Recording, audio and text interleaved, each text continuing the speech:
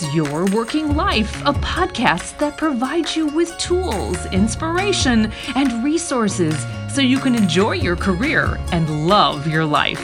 I'm Caroline Dowd Higgins. I'm a career and executive coach, and today I welcome Emily Belden to the show. Emily, welcome. Thank you. Happy to be here. I'm really excited. We're going to dive into a juicy conversation, and I'm eager to chat with you about your career as a working author. You know, so many people aspire to write, but they don't necessarily monetize it, or they have that quintessential book in their head, but it never actually gets written. So tell me about your path. Did you always want to be an author? Yes. I mean, I'm really not good at a lot of things except for writing. I can't cook. I can't play sports. So writing has always been my thing. And I think I knew from a young age, as soon as I knew what success looked like for an author, you know, having your book in the library, having it on the shelf at a bookstore, I was like, that's what I want to do with my career. So I've known for a long time that I wanted to do that. And, you know, it took a while to get there, obviously, but that's been the eye on my prize since the moment I knew what it looked like. Oh, that's awesome. So as a young girl, did you journal? You know, did you write? I mean, leading up to, you know, the time as a grown-up where you said, okay, I want to do this for a living. Right. Were you constantly writing? Yeah, I mean, I would write everything from really elaborate letters to Santa Claus or to the Tooth Fairy. I would write persuasive essays to my parents trying to convince them of one thing or another. I was always publishing short stories. When I was in elementary school, there was a small publishing center where they would laminate your pages and do a little coil binder. And I would bring a story there every day to get it published. So it's always been something I wanted to do. When I was in middle school, about 12 years old, I won a contest with the Chicago Tribune to be a kid reporter. It was called a Scoop Trooper. And that was kind of my first real writing assignment. I felt like so professional, and, you know, my tenacity for writing really kicked in at that point. And, you know, seeing my work, quote unquote, out there in the paper was something that I was like, oh, I want to do this on a big level. I want a book. I want to really do it. So that's awesome. Thank you for sharing those early stories. So let's break it down, because we've got millions of listeners worldwide, some of whom are saying, okay, I would love to do that. So how did you get started? I know you went with a traditional agent, but I'd love to hear your path to publishing. And then we'll talk about other alternatives, because the world has opened up in the publishing arena and changed a lot. Absolutely. So I will say that it was a very long process, and it was kind of a painful process as well. So if there's anyone else that's listening and going through this and you're experiencing that, then I would say that's totally normal. So I had written the book, and I really wanted to, you know, I had spent so much time writing it myself that I wanted to get it out there, and I wanted sort of someone else to do that. I wanted an expert, an agent, a publisher. I wanted that path for myself. So the first thing I did was, after I completed the manuscript, I did a lot of research on agents before I ever sent any single email. So I wanted to really understand the lay of the land of how literary agents worked, and who were the key players, and who were the people that really repped my type of work. And even still, I drilled down further and looked these people up on social media.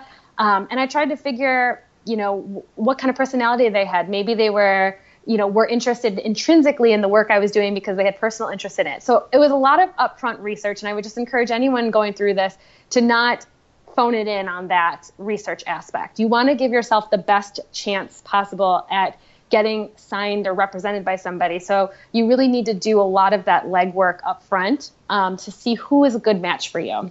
And then once I kind of had my hit list of who I thought, you know, would be my A list of people that I want to send this to, I followed their submission guidelines to a T. And these people receive thousands of inquiries all the time with manuscripts to be read. So it's really important that you study the submission guidelines for all of the agents, you know, whether that be they request that you write a certain word in the subject line, or that you attach a certain piece of your writing paraphernalia. Whatever it is, you need to follow that to a T, because they're looking for reasons to sort of delete your email out of their crazy inboxes. So follow all those rules, and then be patient, because a lot of times you'll hear back from them and they'll say they need maybe 8 to 12 weeks or maybe even longer. And that's really true. There's some people who I queried that told me it would be 12 weeks. And by that point I had moved on or thought it was a lost cause. And sure enough, they come back into your inbox and say they want more or whatever. So it's a lot of patience and a lot of preparation as well. I also appreciate that you did your due diligence, right? You don't just spray and pray and put your stuff out there. You've really got to be specific. Yeah, and I really, one thing I did, and it's kind of unique considering the age that we live in right now, was I never finished my manuscript and then hopped on social media and threw it out there. Hey, does anyone know an agent? Does anyone know a publisher? I've got them. I didn't, like you said, I didn't just spray and pray. That's not what I wanted to do. In fact, I did one step further, and I created a website that hosted my proposal document, which is something very standard for an author who's trying to get representation. You create what's called a proposal. There's nothing super fancy about it. It's just sort of a recap of your work and your platform, your bio, things like that. And I had created this website where I posted all of that stuff in a digital format. And I even included a little link where you could download the whole thing as a PDF or Word document if you just wanted to see the information like that. But I put a lot of tracking behind the website so that I knew that if I sent it to 5 agents in New York City in a day, I could check by the end of the day, did I have 5 unique clicks originating from New York City? Were people actually reading my stuff and opening my emails, or was this sitting stagnant in somebody's inbox? So that's the level of crazy that I kind of took it to. And if I put that on social media and I blasted that out there, it would ruin all of the metrics and things that I was trying to keep under control as I was doing this. I really appreciate your intentionality with this because, as you said, it's a process. You've got to have thick skin, and you've also got to have patience because it takes time. Absolutely. Because once those submissions started to go out and responses started to come in, you're right, there is that thick skin really comes in handy because you start to get people's rejections, and you have to know right away that your work is not for everybody. And the work as you send it to an agent is probably a very distant version of how it will ever come out on a shelf by the time it gets to that point, because there's going to be multiple changes and rounds of revisions, and your title may go away, and your cover art might be not what you thought you had in mind. So you do need to have that thick skin and prepare for some people to say that this is not for them or they have to pass, because that certainly did happen to me as well. But like I said, I had written this proposal online, and even though I was trying to keep it very controlled, it wasn't a private website, and eventually a writer for Forbes magazine online had found my article. Wow. Or my website, and she had contacted me to ask if she could include the link in an article that she was writing that was about old industries such as publishing, where it's a very old kind of boring industry, and people who are trying to do new or cool or digital things with it. So in her little blurb and roundup, she wanted to include this and say that this was something unique. And I struggled for a minute, wondering if I should allow her to include it, because if she did and she blasted it out, then, like I said, all of my tracking would go away. But on the other hand, this was Forbes magazine, and it would give me a new and interesting platform. So ultimately, I told her yes, that she could do it. And she published the article. And then in the same day that the article was published online, my luck had sort of turned. My situation of kind of getting rejections or that slow kind of response rate just changed. I started to get people emailing me, asking me for the exclusive or asking me to send the full manuscript, the assistant to the president at this agency and that agency. So it was a really, non-typical way of going about it. But I guess that in a way, by approaching it differently, I got a different response than a traditional path. So that's kind of my little hack of how I got where I am. Because at that point, I had sort of my pick of the litter with who I wanted to work with. That's so cool. So when you decided upon which agent that you wanted to work with, what happened next? Because again, I know some of our listeners are saying, okay, get an agent. What's the next step? So then there's a couple things. I'll keep it brief, but essentially I did my due diligence, and some of the New York publishers were asking for pretty significant changes. And then I had this was a New York agent, asking for pretty significant changes and rewrites, which I entertained and ultimately felt like this was my first book, by the way, my memoir called 86. And I thought if I only ever write one book, and it's a memoir, I kind of want it to go the way that I thought it was in my head. So after doing this due diligence and doing some soft rewrites and things like that, I ultimately circled back to working with a publisher that was sort of a small indie publisher out of Austin, Texas. I really liked their creative vibe. And in my mind, I thought I was sort of cutting out the middle person, which is your agent. So that's someone else that you pay commissions to. At the time, also, I should say that I was about 25 years old, so I wasn't very experienced in my whole business, acumen that I am now. But anyhow, I went along and I signed with a small indie publisher in Austin, Texas, who loved the book and just really got it. That book came out probably 9 months later, and Michigan Avenue Magazine, which is a luxury colored, glossy magazine here in Chicago, featured the book in a spread.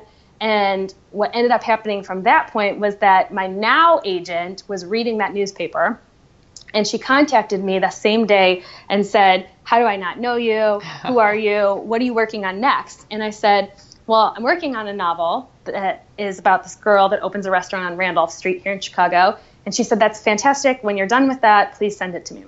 So I finished the book. I sent her the manuscript, and she signed me for agent representation about 2.5 weeks later.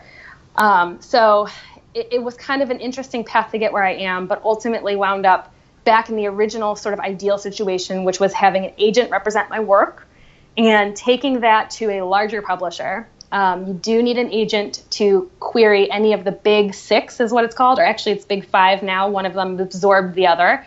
But these are publishers like Penguin, Random House, Simon & Schuster, HarperCollins, which is who I'm signed with. And so she's ended up selling my work to HarperCollins, and she sold the novel that I wrote as well as a novel to B, which didn't exist at the time, but she made the deal for me. And then at that point, it went into production. And a few years later, here we are with the book out in Barnes & Noble and, in little bookstores everywhere. And it's just got that kind of global reach at this point.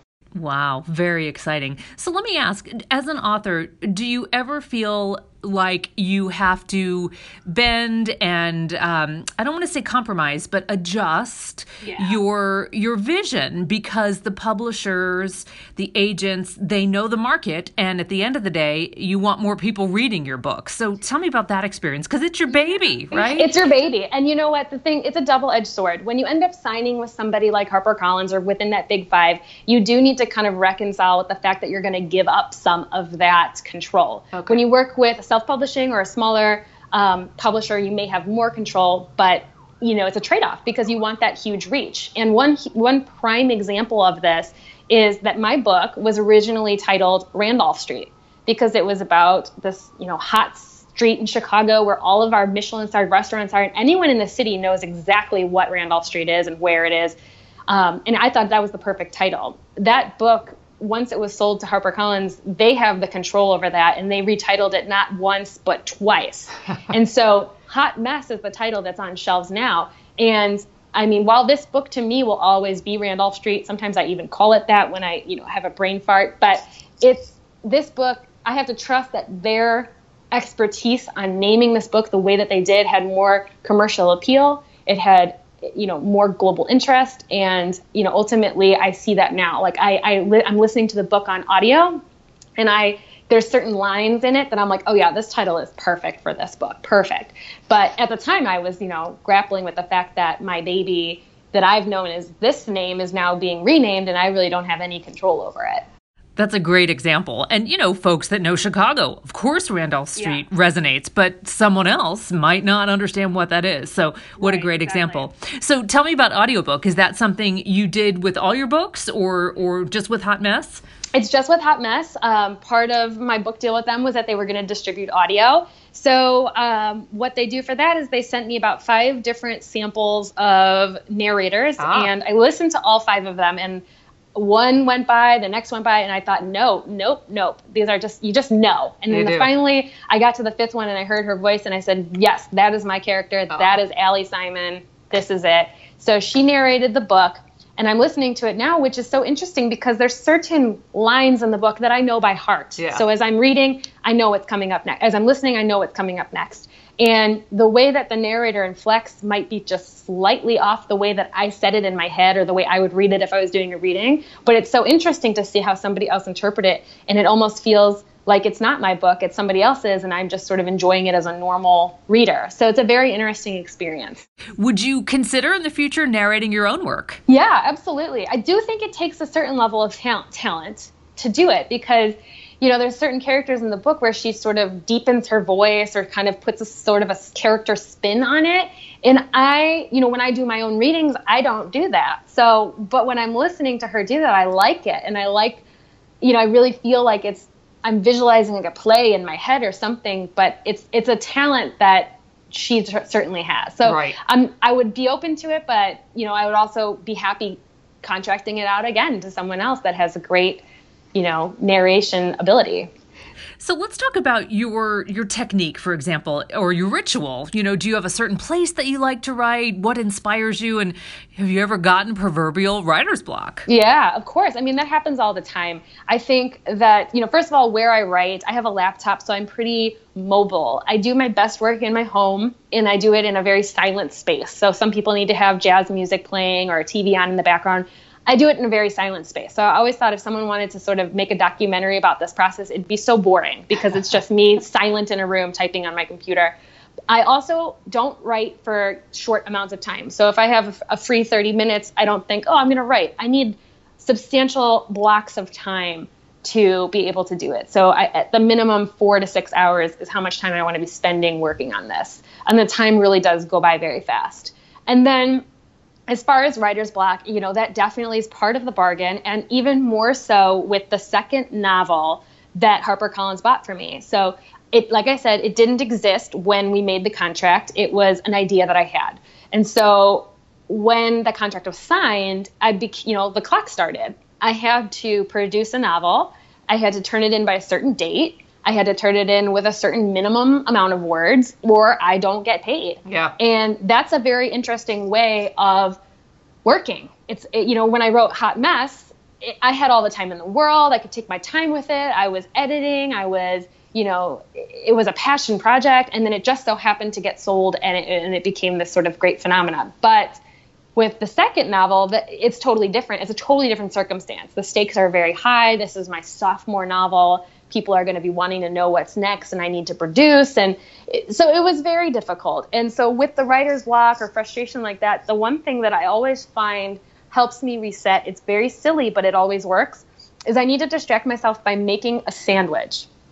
And I think it's something about getting the bread, getting the mayo, and assembling something that has nothing to do with writing and doing it how I want, and just taking a 10-minute break to make myself something to eat. And then once I go back to my computer, I just feel a certain sense of refresh. It's a very strange quirk, but it's been my sort of MO over the years. Well done. So, Emily, clearly you've been a prolific writer for a very long time. What about the aspiring authors listening globally? What's one tip to get them started? Might there be a way to blog or start with a short story? I mean, literally, where to begin?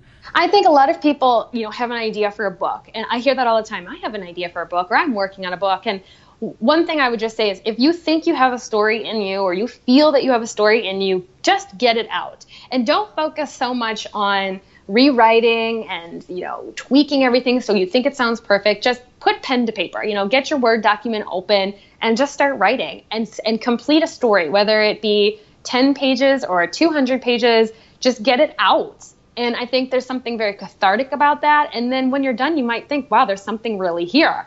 At that point, you can go and hire a freelance editor or do whatever you want to do to polish it up. But it's just that completion of that I encourage everybody to do and not get stuck in the weeds. It's very tempting every time you reopen your Word document. It sets you back at page 1 and you kind of start rereading and you're like, oh, I don't know about this. I just say, just keep going. Just keep going. And, you are a consummate storyteller, and you really talk about how that's a long lost art and craft. Mm-hmm. And I also hear your voice when you write. And now that I've literally heard your voice, it's really exciting to see how they match. Clearly, that's intentional. Absolutely. So one of the unique things about the way that I write that I've learned is unique. For me, it just is the way that I am. But I'm a voice-driven author. So it means that when you read my work, it feels like I sat you down, I'm your good friend, we're getting coffee or having a glass of wine, and I'm saying, I have a story for you.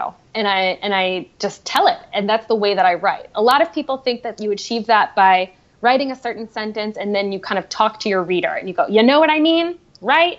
Something like that. That's not the way that it's done. It's just, there's something in the sausage that is very special about writing with your voice. And no matter what I do and what future projects I do, I will always make sure that my voice comes through so that you won't lose that aspect. No matter if I write something a little more complex or a plot with a bigger twist or whatever it is, I will always make sure that that voice quality is there.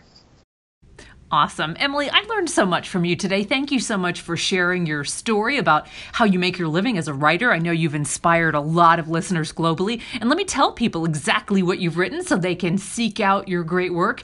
Your debut novel, as you mentioned, is Hot Mess. And you also authored 86th, a memoir about unforgettable men, mistakes, and meals. Delicious. And your forthcoming book is called Husband Material. And of course, they're widely available in major booksellers as well as online. Wow. I am so grateful to have gotten to know you today. Thank you so much, Emily. Thank you. It was my pleasure. And listen, I hope our paths cross again soon, maybe sometime in Chicago. Absolutely. All right, my dear, be well, and I wish you continued success. Hey, if you like today's show, subscribe on iTunes or SoundCloud, and even better, leave us a review. And of course, let us know what career development questions you have so we can address them on a future show. You can find me on Twitter at @CDowdHiggins. I'm Caroline Dowd Higgins. Thanks for listening.